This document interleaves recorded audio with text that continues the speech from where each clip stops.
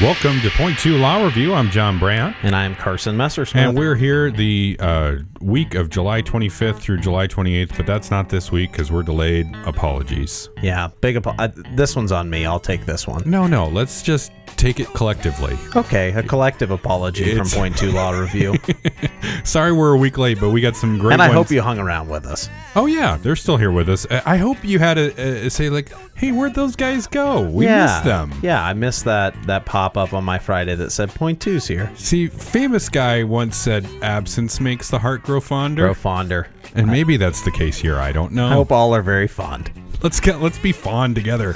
And let's do the ex parte summary real quick. Let's start with the Nebraska Supreme Court ex parte summary. Carson, I think there's two opinions. Is that right? Yeah, two opinions. All right, you go first. State versus Brennauer.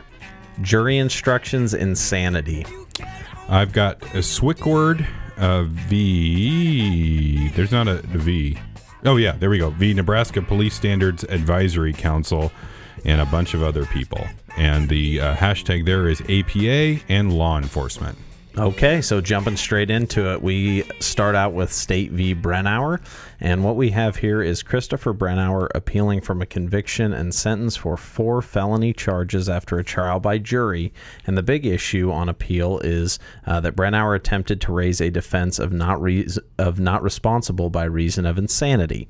And at trial, that insanity defense presented a question of law that the Supreme Court had not considered, which was the impact of Nebraska Revised Statute 2203 Section 4 on the insanity defense. And essentially what the Supreme Court here determined was that this subsection does not affect the precedent regarding the insanity defense, and that here Brennauer should have been allowed to present an insanity defense, and they reverse. So this is one of those, if you're only listening to this opinion, this is a criminal opinion that results in a reversal, and we see it from where we often see these reversals, and that is the jury instruction. But basically, going through the facts here quickly, there's an incident that happens where Brennauer's girlfriend calls the police to help because Brennauer is having this kind of episode, and that involves mental health and eventually involves him seriously injuring an officer with a knife and then him being shot a couple of times. And the court here goes through the fact that Brennauer had a long history of mental illness starting when he was in his youth, that resulted in multiple stays in the regional center and various other issues. So then we come to the time of trial, and there are 2 experts where Brennauer's defense and then both the state have experts who are testifying to his insanity and his issue of mental illness. And the interesting piece here is that they basically agree on everything except for they disagree on whether or not the memory loss and Brennauer understanding the nature and consequences of his actions and knowing the difference between right and wrong at the time, which is basically that second prong of the McNaughton test to determine if someone is insane. And so the issue here is if his substance abuse led to a bout of temporary insanity or whether he was actually insane and deserved to was able to raise a defense of insanity. And so the brief definition of insanity is under the McNaughton test, the 2 prongs are that you have a mental illness or disease that is in effect at the time of the crime, and the defendant did not know or understand the nature of his or her actions, or that he or she did not know the difference between right and wrong at that time. And so here the state is arguing that a successful insanity defense under 292203 subsection 4 is precluded when there is a voluntary use of intoxicating substances that leads to the defendant's lack of capacity. And here they argued that there was issues with drug use and alcohol use at the time.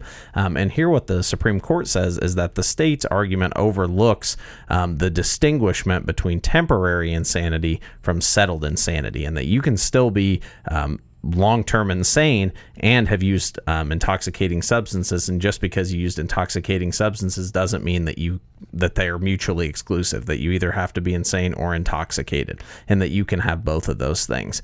And so essentially what they say here is that 292203 subsection 4 is merely codifying their long-standing precedent that a mental disease or defect does not include voluntary intoxication, but that also doesn't preclude raising a defense of insanity, which had happened in a couple other cases historically.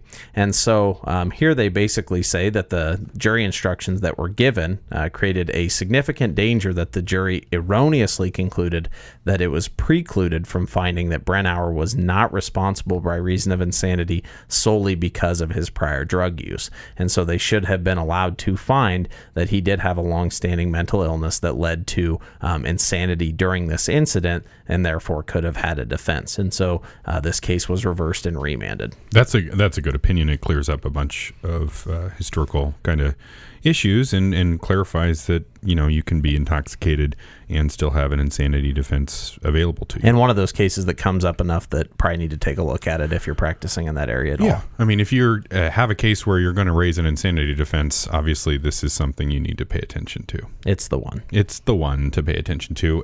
Here we have Kendall Blake Swickard versus the Nebraska Police Standards Advisory Council and Nebraska Commission on Law Enforcement.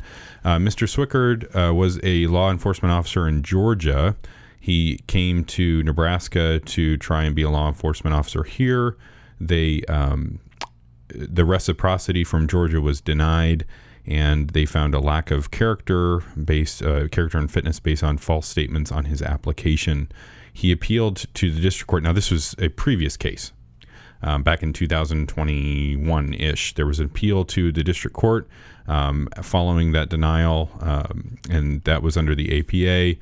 And there was a previous Nebraska Supreme Court opinion that upheld that denial and said they didn't need to do that. While that appeal was pending, he applied for basic training, whatever they do for law enforcement people. And he answered yes to having issues in his background on the application for that basic training. He was denied because he had previously made false statements, which were the same things that were subject to this district court appeal that was still pending at the time. And so he was denied his basic training, and then they stayed the denial until the APA appeal was final. So they were waiting for that APA appeal to go through the Nebraska Supreme Court, and then they were going to issue the denial based on previous false statements. So the issue here is whether that is a contested case for the Administrative Procedures Act, and we don't get an answer because the Nebraska Supreme Court kind of punts on that issue of contested case. They say they don't have jurisdiction. And they say that there's no jurisdiction here because there was a failure to include all the parties of record. The director of one of these entities was made a party to the district court appeal.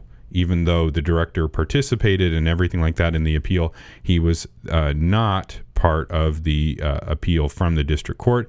Therefore, they don't have jurisdiction under the APA because the APA requires all interested parties to be part of it, and there wasn't an interested party here, so there was no jurisdiction. So I think the takeaway from this is if you're an APA practitioner, you got to have all interested parties, and you got to follow the APA in order for jurisdiction to attach to whatever you're doing. Otherwise, whatever the district court does is a nullity, no jurisdiction. So that's the takeaway from this. We don't have an answer on clarification of whether this is a contested case or not, and it sounds like Mr. Swickard is not going to be able to be a law enforcement officer in Nebraska, or at least not a certified law enforcement officer. So that goes back down to the district court because they didn't have any jurisdiction. So that's dismissed. The appeal would be dismissed at that point. That's it for Nebraska Supreme Court. All right, jumping straight to the Court of Appeals, we have Kudera versus Belina, and the issue on appeal here is that Kudera had a harassment protection order that was granted against Belina, and the basics of the facts here are that Belina had outstanding criminal charges at the time that this case was granted, where he was alleged to have had inappropriate contact with some minor workers who worked at his feedlot. This individual was the son of Kudera, who had also had contact with this individual, but there was nothing alleged as far as any kind of sexual assault or harassment or anything like that. It was more that Belina had regular contact and had issues basically with continually contacting the son, and then it became a situation where I'm guessing the mother, and she kind of portrayed this, that it felt inappropriate then after these charges and everything happened. And so the district court granted the harassment protection order, sustained the continuing the harassment protection order after a contested hearing. And then on appeal, the big issue is that all these text messages and things come in, and while they show that there was quite a bit of contact, and it shows that there were some issues maybe with the son of Kadira essentially, disobeying things at home and disobeying some rules, Bellina didn't say anything that was terrifying, threatening, intimidating, and therefore the Court of Appeals found that there was insufficient evidence to support continuing the harassment protection order under these facts and the facts that were introduced at the contested hearing. And so they reversed and remanded this case simply because it failed to meet that bar in those specific circumstances. And it's probably one of those cases where, again, it's unfortunate, but even though there were all these other underlying circumstances, and it's pretty clearly a parent trying to protect their child, the court's saying, hey, you have to at least offer, a little bit of this evidence in order to meet that threatening, intimidating standard, and they found it wasn't met there. I had State v. Pingle, which is an appeal out of Adams County. Tragic case here. There's 2 people who lost their lives as a result of a motor vehicle accident. 2 others were injured pretty severely. Mr. Pingle was operating a motor vehicle under the influence of alcohol at that time of the accident, and the people who were passed away, and then the people who were injured were all teenagers.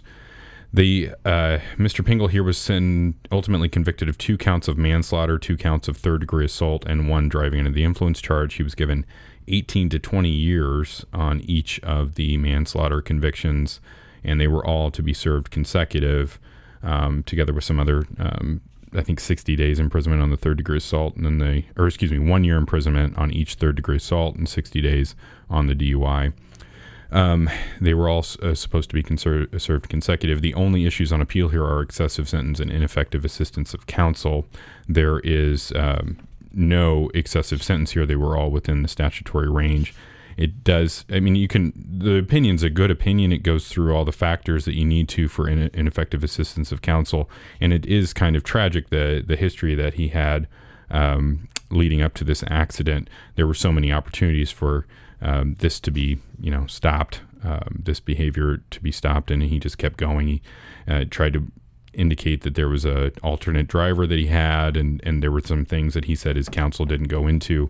But ultimately, the district court does a good job when it was accepting the plea of going through all the factors that might be interesting on a post-conviction and before accepting the plea, and ultimately, because it was within the statutory range and there wasn't enough facts for the ineffective assistance of counsel claim, the sentences were affirmed. All right, I think that's it. I think you're right. I think we're done. Quick one. That was a quick one. Hey, maybe there'll be another one right after this. Maybe it was a final Dog Days of Summer opinion that, or a few opinions, because there's only 4 this week and not too many the next week. So. It's some kind of Days of Summer. We'll figure that out here maybe in a little bit. But anyway, thanks for listening. Go back to episode 1 for the disclaimer. This is Anderson, Klein, Brewster, and Brandt. This is Point 2 Law Review, brought to you by Anderson, Klein, Brewster, and Brandt. We got offices in Holdridge, Minden, and Kearney. I'm John Brandt. And I am Carson Messersmith. Have a great week, everybody.